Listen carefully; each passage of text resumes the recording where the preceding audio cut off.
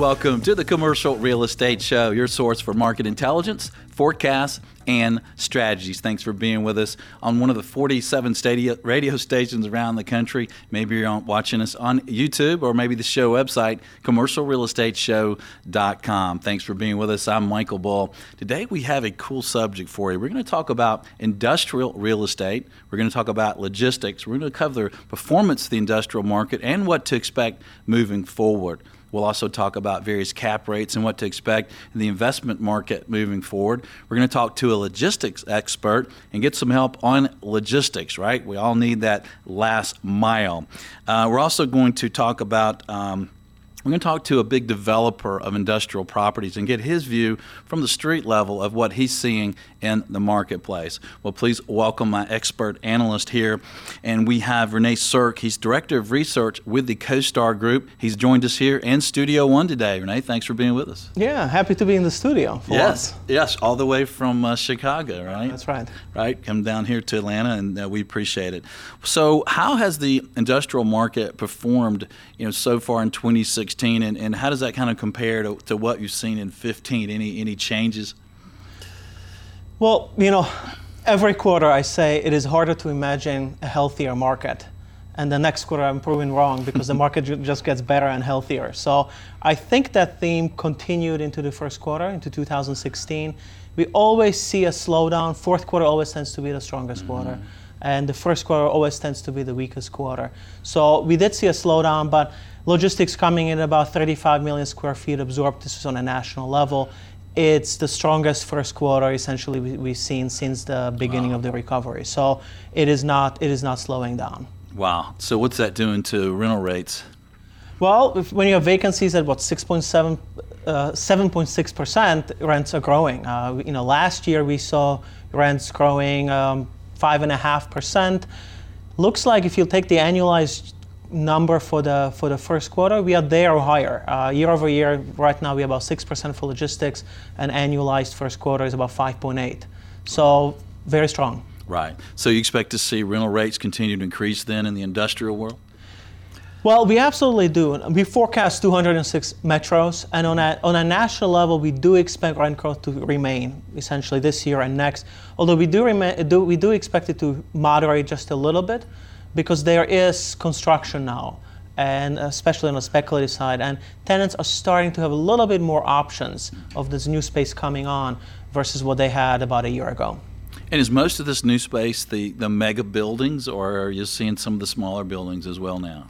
We absolutely started with the mega buildings this cycle, and every quarter I expect it to trickle down, and it is a little bit, but still vast majority of it is 500,000 square feet and up, 36-foot clear ceilings, big buildings. There is a need for the mid-size multi-tenant building pretty much in every metro, even a metro like Dallas, which saw 5 speculative million square foot buildings going up at the same time.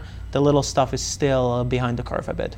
So that's where some opportunities are then maybe for investors and developers and just kind of that mid-size? Without a doubt. We are essentially an advisory arm for CoStar. We work with a lot of institutional investors, and that has been our recommendation for at least 12 months now. Initially, we recommend buying that stuff because it was trading significantly below replacement cost. Today, we are more closely aligned with this is the product you should be building. And are there certain markets that you're seeing more growth or more opportunity in? Well, the big Dallas, Chicago, Inland Empire, Atlanta, Northern New Jersey, they are still the big markets.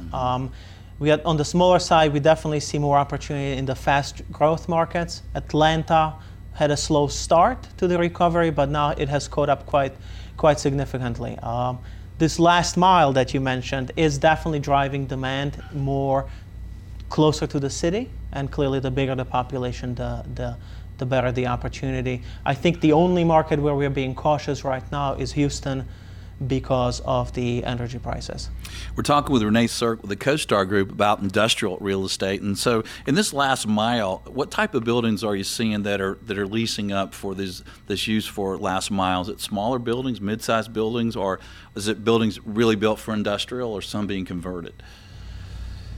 Well, it's definitely smaller, right? So you have the 1 million square foot super regional distribution fulfillment center. And then getting closer to the city, we are talking maybe a 200,000 square foot requirement. And while the big buildings are quite specialized, although most developers try to build them so they can convert them when that tenant leaves, next generation, the infill buildings are, standard building, 32-foot clear probably works, nothing fancy. Now, when you go to cities like San Francisco and New York, really infill, some interesting scenarios are being contemplated. Even the first multi-story building, industrial building, is being contemplated by Prologis in San Francisco and in Seattle. So that would be a new one. That would be a first one for this country. Okay. So do you expect new deliveries to increase in 2016 and moving forward, or to kind of stabilize, or? It's going to continue to rise. That's one of the reasons why we expect the rent to start moderating. Still grow, but not at the same rate. We do expect vacancies to start rising this quarter. They were flat at 7.6% in the first versus fourth quarter. We are tracking about 150 million square feet under construction right now, which is this is just logistics. So that's a meaningful number. Last year it was about 120, year before it was an 80. Before that it was about 40 under construction. So it's definitely coming up. What about flex buildings? It seems like some of those buildings have not done as well in some markets. What do you guys see there? Flex continues to be the building of last resort, I think, for tenants, and it's also true for owners. There's not a lot of interest in those buildings because there are specialized investors who focus on this.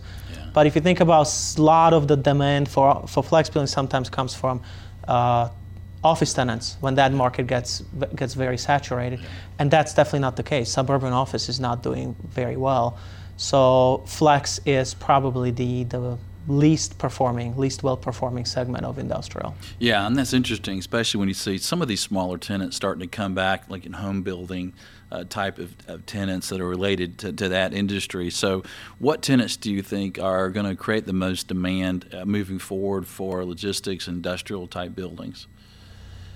Well, it's still going to be, on the light industrial, it's still going to be the home building related industries, and actually manufacturing is a decent driver. And now the dollar being strong, that's not helping. In fact, that has been hurting the manufacturing sector, so that's a negative. I think if you think about the last decade, it was about the containerized imports.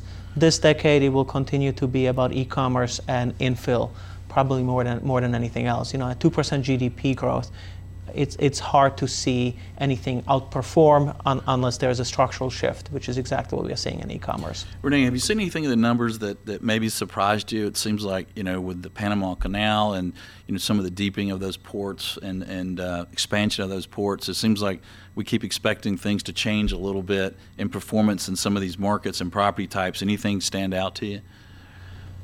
Well, the Panama Canal is really not operational yet. It's about to happen, so we'll see. We've done a lot of research on it. Our view's been it's not going to be as impactful on the East Coast as a lot of people would expect. I think the primary beneficiary are markets like Pennsylvania, the Lehigh Valley, York, Reading, Harrisburg, that corridor, stealing a little bit of demand from Jersey, central and northern New Jersey. That has been probably the greatest beneficiary of this. Everything else, it's going to be the standard market. It's going to be the Atlanta benefiting from Charleston and Savannah. Obviously, Houston and Dallas benefiting from Houston. And a lot of that stuff from New York is going to go to the Lehigh Valley. Yeah. Well, at least I'll be able to get my boat through there after they widen it for me. Yes, that's for sure. So opportunities then for industrial investors or developers. So not flex. No, you don't. Not flex. Not this cycle. But maybe some of the mid-size buildings. I think the best opportunity right now is to build mid-size. You can do it almost in any market. Obviously, you have to know what you're doing and pick the right submarkets, all that stuff. That's probably the best opportunity. If you really think about it, the recession is coming, right? We are thinking maybe 2 years from now. No, not today. Not by the time I leave the studio, but probably a couple years. Right? By then, it's going to be one of the longest expansions we've had on record, and so locking in tenants today for 5 years. You'll weather that recession quite okay. Yeah.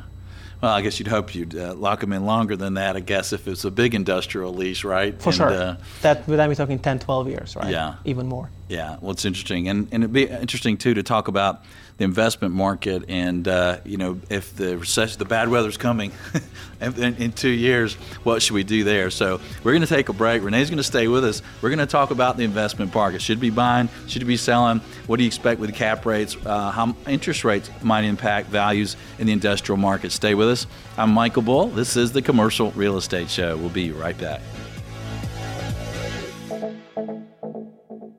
The Commercial Real Estate Show is brought to you by CCIM Institute, Commercial Real Estate's global standard for professional achievement. Visit ccim.com/CRE show. That's ccim.com/CRE show.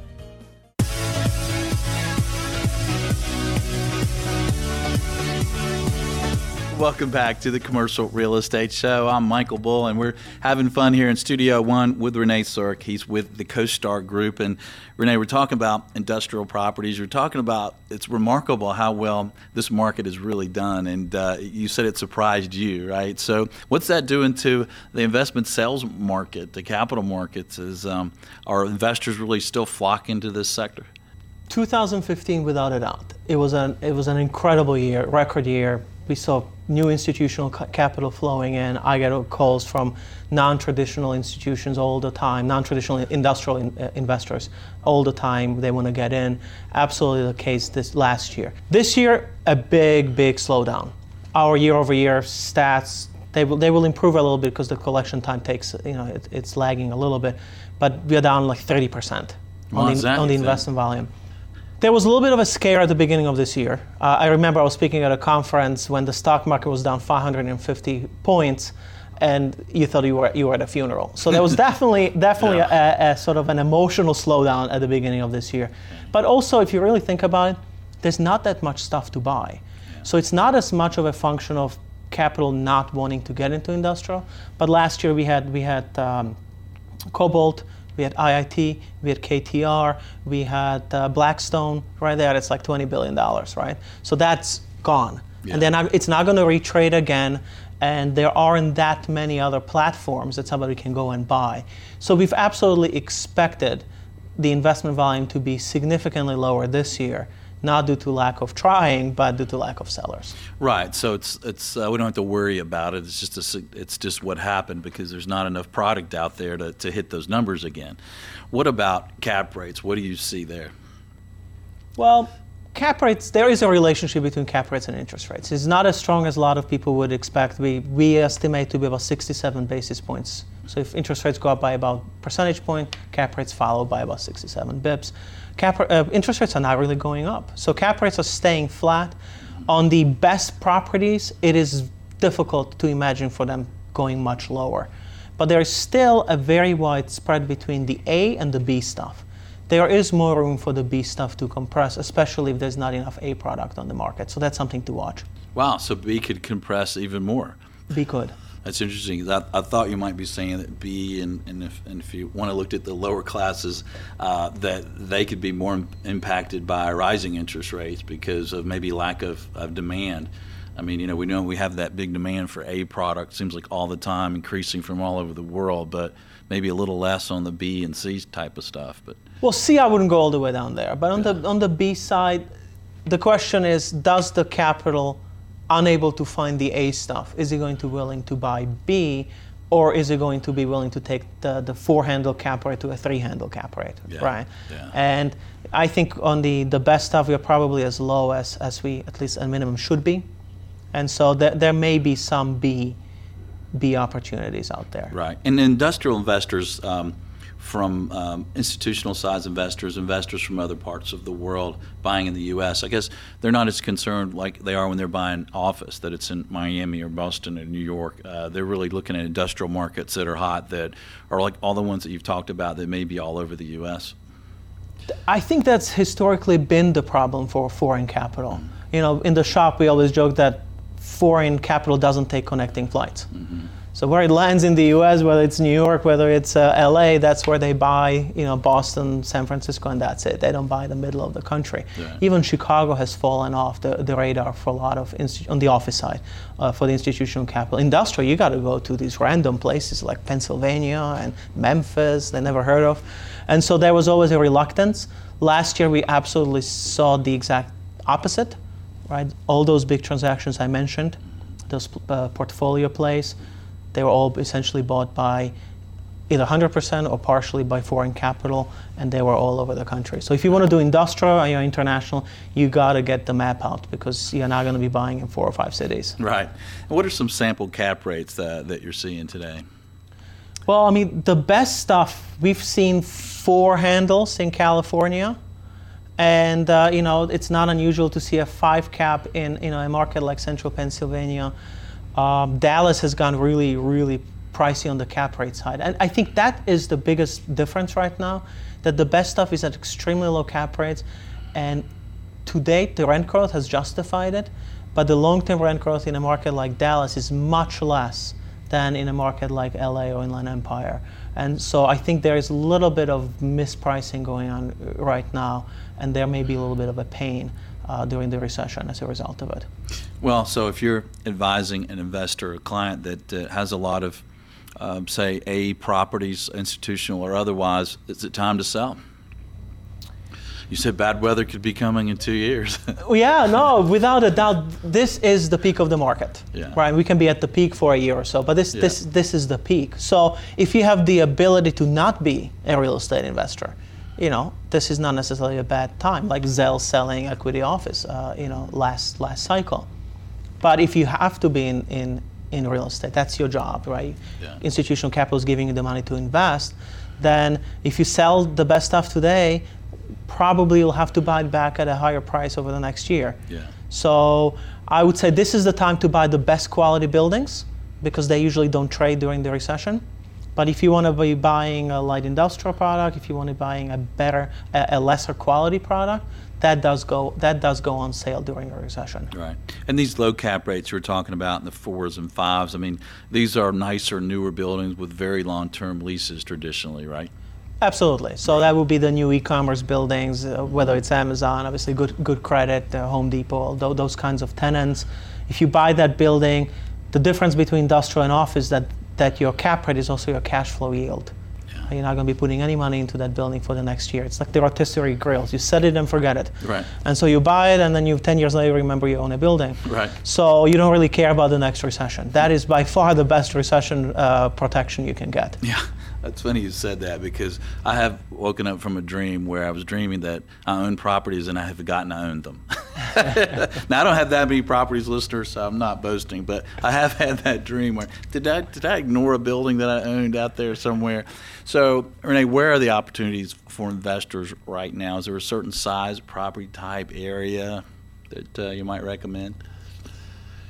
I think the best stuff is pretty much priced to perfection, and it's priced beyond most people's cost of capital. Right? We talked about the foreign capital. They look at things a little bit differently. Yeah. So I think really the opportunity now is there's still some opportunity in the middle segment. In the previous segment we talked about building it. The spread to replacement cost is not as wide. You should have been buying it 2 years ago like crazy. There's still some opportunity because the price of construction has gone up, but it's getting tougher and tougher. There's nothing easy anymore. It's actually some work now needs to be done. Yeah, so you may have to buy maybe some markets that hold some promise, maybe some leases, maybe some things that have some turnover, maybe a little more risk to get the yield. I still would be very comfortable buying vacancy. Okay. Even though I'm talking about recession coming eventually, is 2 years. With the strength of the demand and the vacant square feet being so low at the modern space, there's still opportunity to buy things that need a little bit of love. Okay. Well, you'll probably be quoted on some brokers' packages then. Vacancy is opportunity, what Renee says. Renee, Without thanks for joining us. Thank you. And well, stay tuned. We're going to have more on the industrial market, including some logistics talk and some tips there. And we're going to talk to a developer and get his view of the market. This is the Commercial Real Estate Show. I'm Michael Bull. Stay with us.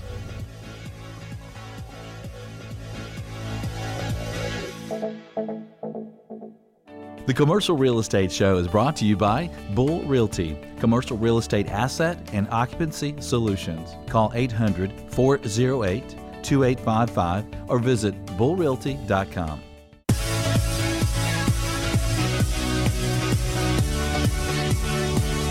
Welcome back to the Commercial Real Estate Show. I'm Michael Bull. Today we're talking about industrial real estate, and now we're going to key in on a large part of industrial real estate for business owners and industrial real estate owners, and that is logistics. And we have Mr. Logistics here with us in Studio One, Paige Sipline. He's CEO of Team One Logistics. I'd like to call you Mr. Logistics. Welcome to the show. Thank you, Michael. Thanks for having me again. We appreciate it. And one of the things that seems like people have been curious about, and it's kind of been slow to happen, is the deepening of the Panama Canal for these big container ships, right? And so where are we on that, and what's the impact so far? Where are we? Well, yeah, no, the Panama Canal has been a huge path of trade for commerce for a long, long time. Suez Canal as well. But the problem is that Panama Canal has been sort of a speed bump in these larger vessels that want to come to specifically the east coast of the United States. Ports like here in Georgia, Savannah, Charleston, really anywhere up along the east so it's coast. The widening of the Panama Canal, and Right. it's the deepening of the Savannah port, right? Sure, yeah. Well, it's both sides, right? That Yeah. cargo comes from Asia primarily, and it wants the cheapest route is to come through the Panama Canal. But again, the scale of efficiencies of those larger vessels, they just can't fit through the older Panama Canal. So they've been working on deepening and widening that Panama Canal for a long time. Current state is that it should be coming online in next year in 2017, and that's really going to not really open a floodgate of new freight for a lot of your customers and the folks listening to the show, but it will continue the growth of freight that's coming, particularly to the East Coast, and become hopefully cheaper for that logistics to move through to the East Coast of the United States and ports like Savannah.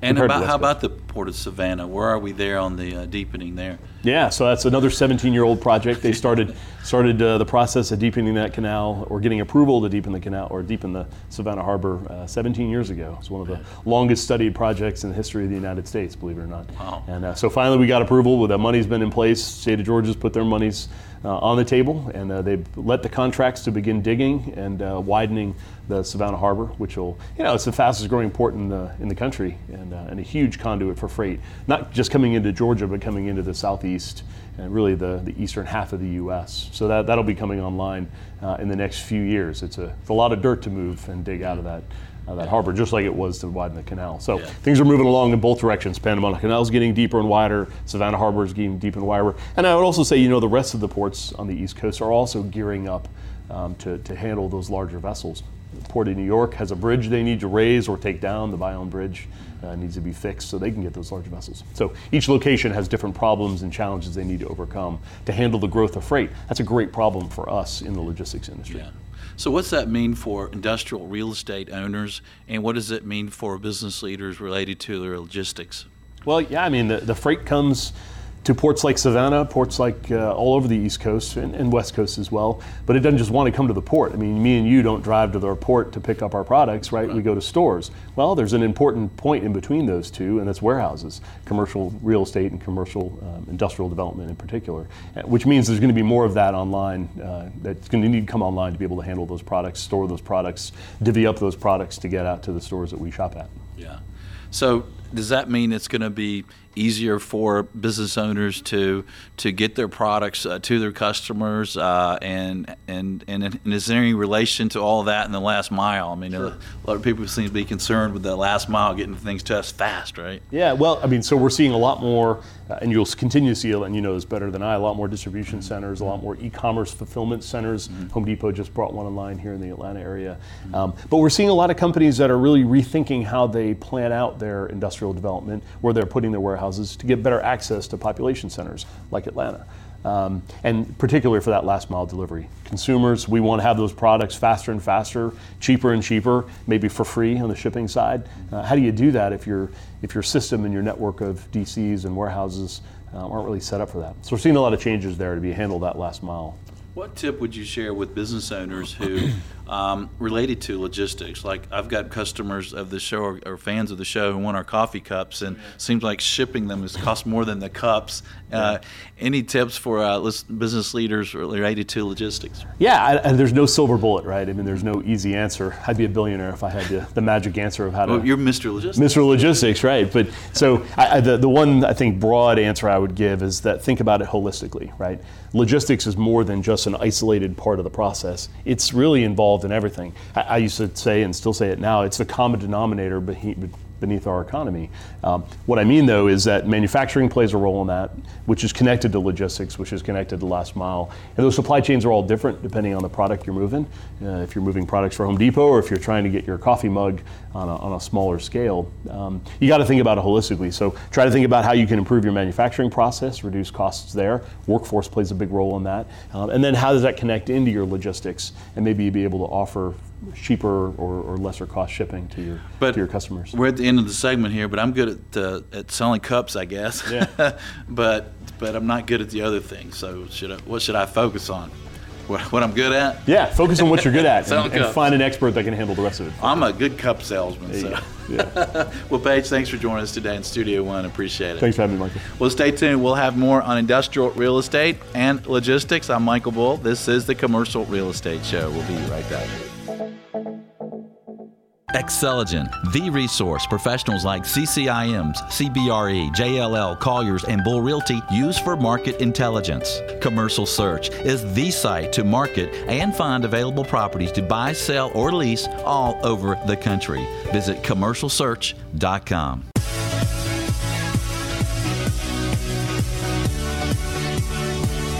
Welcome back to the Commercial Real Estate Show. I'm Michael Bull. Today we're talking about warehouses. We're talking about industrial real estate. We're talking about flex space, and we're talking about logistics. Please welcome my next guest. It's Dane Pryor. Dane is partner with Panattoni. Now, Panattoni has 17 million square feet of industrial properties under contract right now, and they own over 40 million square feet across the country. Dane's with us here in Studio One. Dane, thanks for being with us. Thanks for having me, Michael. Well, we appreciate you being here in the studio, and I'm curious. It seems like the industrial market, it's been hot. It keeps getting hotter. What are you seeing out there for tenant demand in the properties you have around the country right now?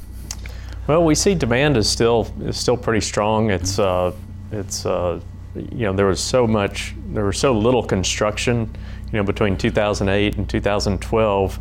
That there was a lot of tenant buildup in demand, and so that's starting to really hit the market now, and you're seeing it across the country that tenants have absorbed space that's been on the market for a while, and we're now all the developers are building space to serve that demand that's coming up. So, yeah, and you're building quite a bit, it seems. So, how much of this already has tenants, and how much is spec? We've been on a track doing about 80% of our product has been in build-to-suits for the last couple of years. It's probably closer to about a 50-50 mix right now between build-to-suits and speculative space, just because we're trying to serve, the demand that we see in those individual markets that are coming up, and we see that momentum. So we're trying to capture that deal velocity in those markets. Are most of these deals the build-to-suits for these other tenants? They're not buying these buildings. I would say most of them are lease deals. Yeah. Probably 2 out of 10 deals I see are deals where the client wants to own the building or the user wants to ultimately own the building. We do some of that and on a fee development basis, but most of what we're seeing, companies are really trying to deploy their capital in their businesses and let the real estate be a lease obligation versus trying to own it. Right. Well, that makes sense for them typically. So to put it in perspective, then, Dane, how does this look compared to kind of historically how much you guys have had under construction? So, right now we are just about back to where we were in, say, 2007, where we were developing about 20 million square feet a year. And we're on track to clip off about 17 to 20 million square feet in the next 12 months. So nice. Now, you seen any better performance in any particular types of industrial properties or sizes? You know, the investors, the users, we're seeing a lot more in the 500 to million square foot range. 500 used to be a really big building, and now it's sort of, that's an average sized building, and you're seeing a lot of users in the million square foot range. I mean, just in our market here, we've had about 10 1 million square foot deals in the last 18 months, Michael. Yeah. Wow, 500,000 square foot sounds like my house. It's no, maybe 500 square feet out there, listeners and viewers, is my house. So, what are you finding that's interesting to these tenants today? Is there anything in these new facilities that they're demanding or are wanting? What's the trend there? Well, the industrial today is really the new retail. I mean, you're seeing growth on the e-commerce side for industrial that's in the mid double digits, 14-15% growth in retail sales over the internet, right, versus retail sales at the store level is under 2%. And so these companies are coming in and occupying warehouses and delivering boxes to your home versus you going to the store and buying. So that's where the growth is. Internet sales only represent about 8% of total retail sales in the country. Mm-hmm. So it's a very small part of the overall, but it's growing at 15% a year. So a lot of the tenants that we're seeing right now are retailers. We've just recently completed some deals with Office Depot and Best Buy, and you're seeing a lot of projects out there with Amazon leasing up spaces in and around the metro areas now. Okay, and are they leasing some of these properties that are closer to the main cities for that last mile? Yes, you're seeing a lot more of them leasing spaces for that last mile delivery. The same day delivery model where you purchase on the internet in the morning and it's at your home in the afternoon. Right. Yeah. My wife ordered something. I think it was yesterday. She told my daughter to order and said, "Oh, make that Amazon Prime. I want it now." Right. That's exactly what's going on. So you're talking to tenants all the time. Can you give a tip for tenants that may be coming up on a renewal or need new space? For the tenants out there right now, they need to make decisions pretty quickly.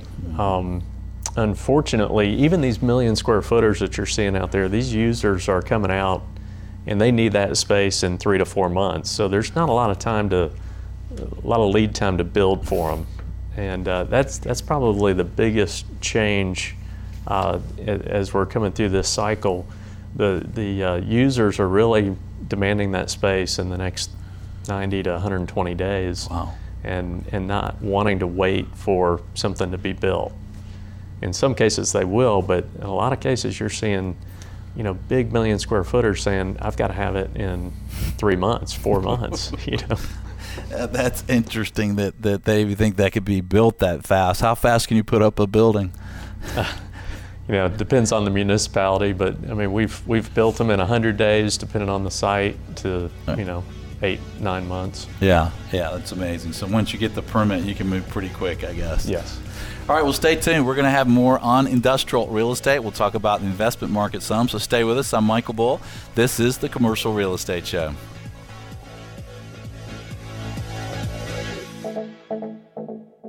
Check out Valuate, a real estate analysis program that can be easily shared with colleagues online to do what-if analysis. Visit getvaluate.com. That's getvaluate.com.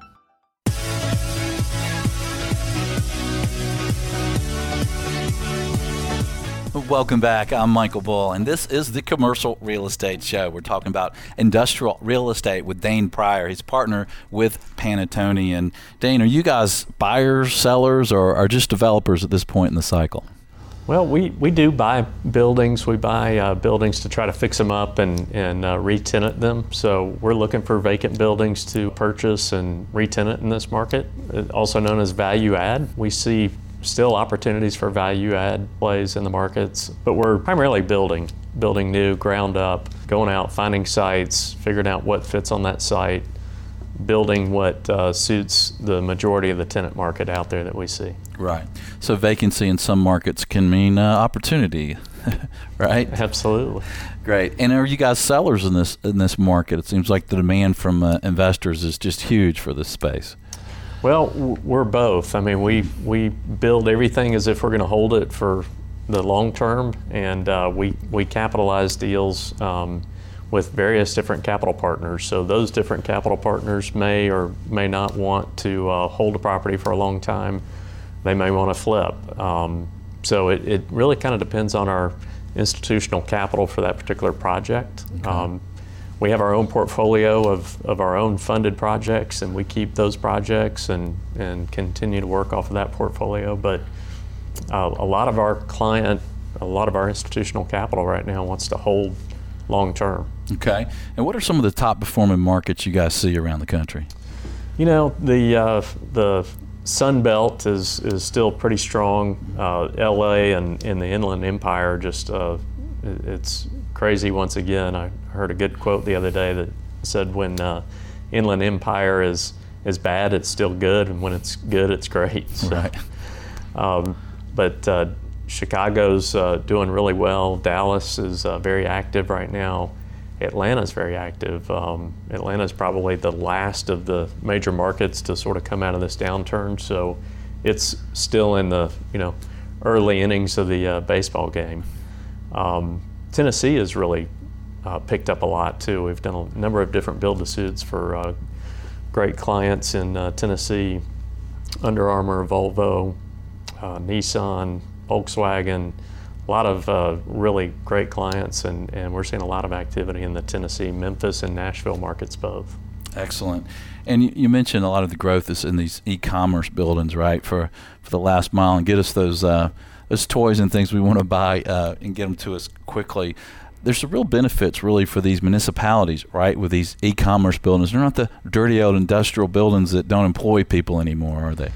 Right. These e-commerce facilities are typically, we'll have 500 to 1,000 employees in them, in some cases for a 1 million square foot building, and that obviously spikes up during the holiday season. But these are really good jobs with really good companies, and it's a very clean atmosphere, working environment. So they are really great employers now. It's not your, like you said, the old warehouse, dusty and dirty forklift driving kind of situation, which right, you look $1 million. You didn't walk in here with dirty shoes on, right?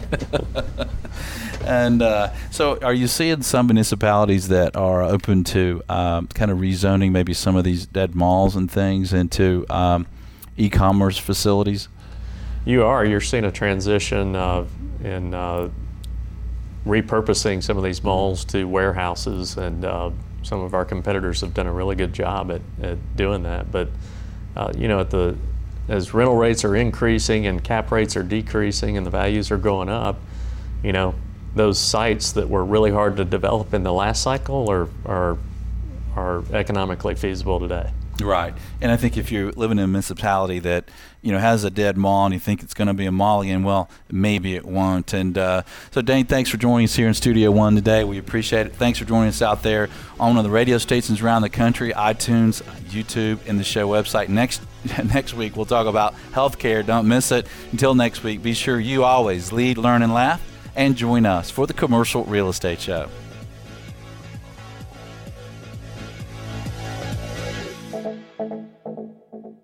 The Commercial Real Estate Show is brought to you by Bull Realty Commercial Advisors, a great place to do business. Visit bullrealty.com. Xceligent, the resource professionals use for commercial real estate information. Visit xceligent.com. That's XCELIGENT. Commercial Search, the source to market and source available properties for sale or lease. Visit commercialsearch.com. CCIM Institute, commercial real estate's global standard for professional achievement. Visit ccim.com/CRE show. Valuate, Easily share what-if analysis online with colleagues. Visit getvaluate.com. For more information on these great companies or for additional videos, podcasts, or articles, visit CREshow.com.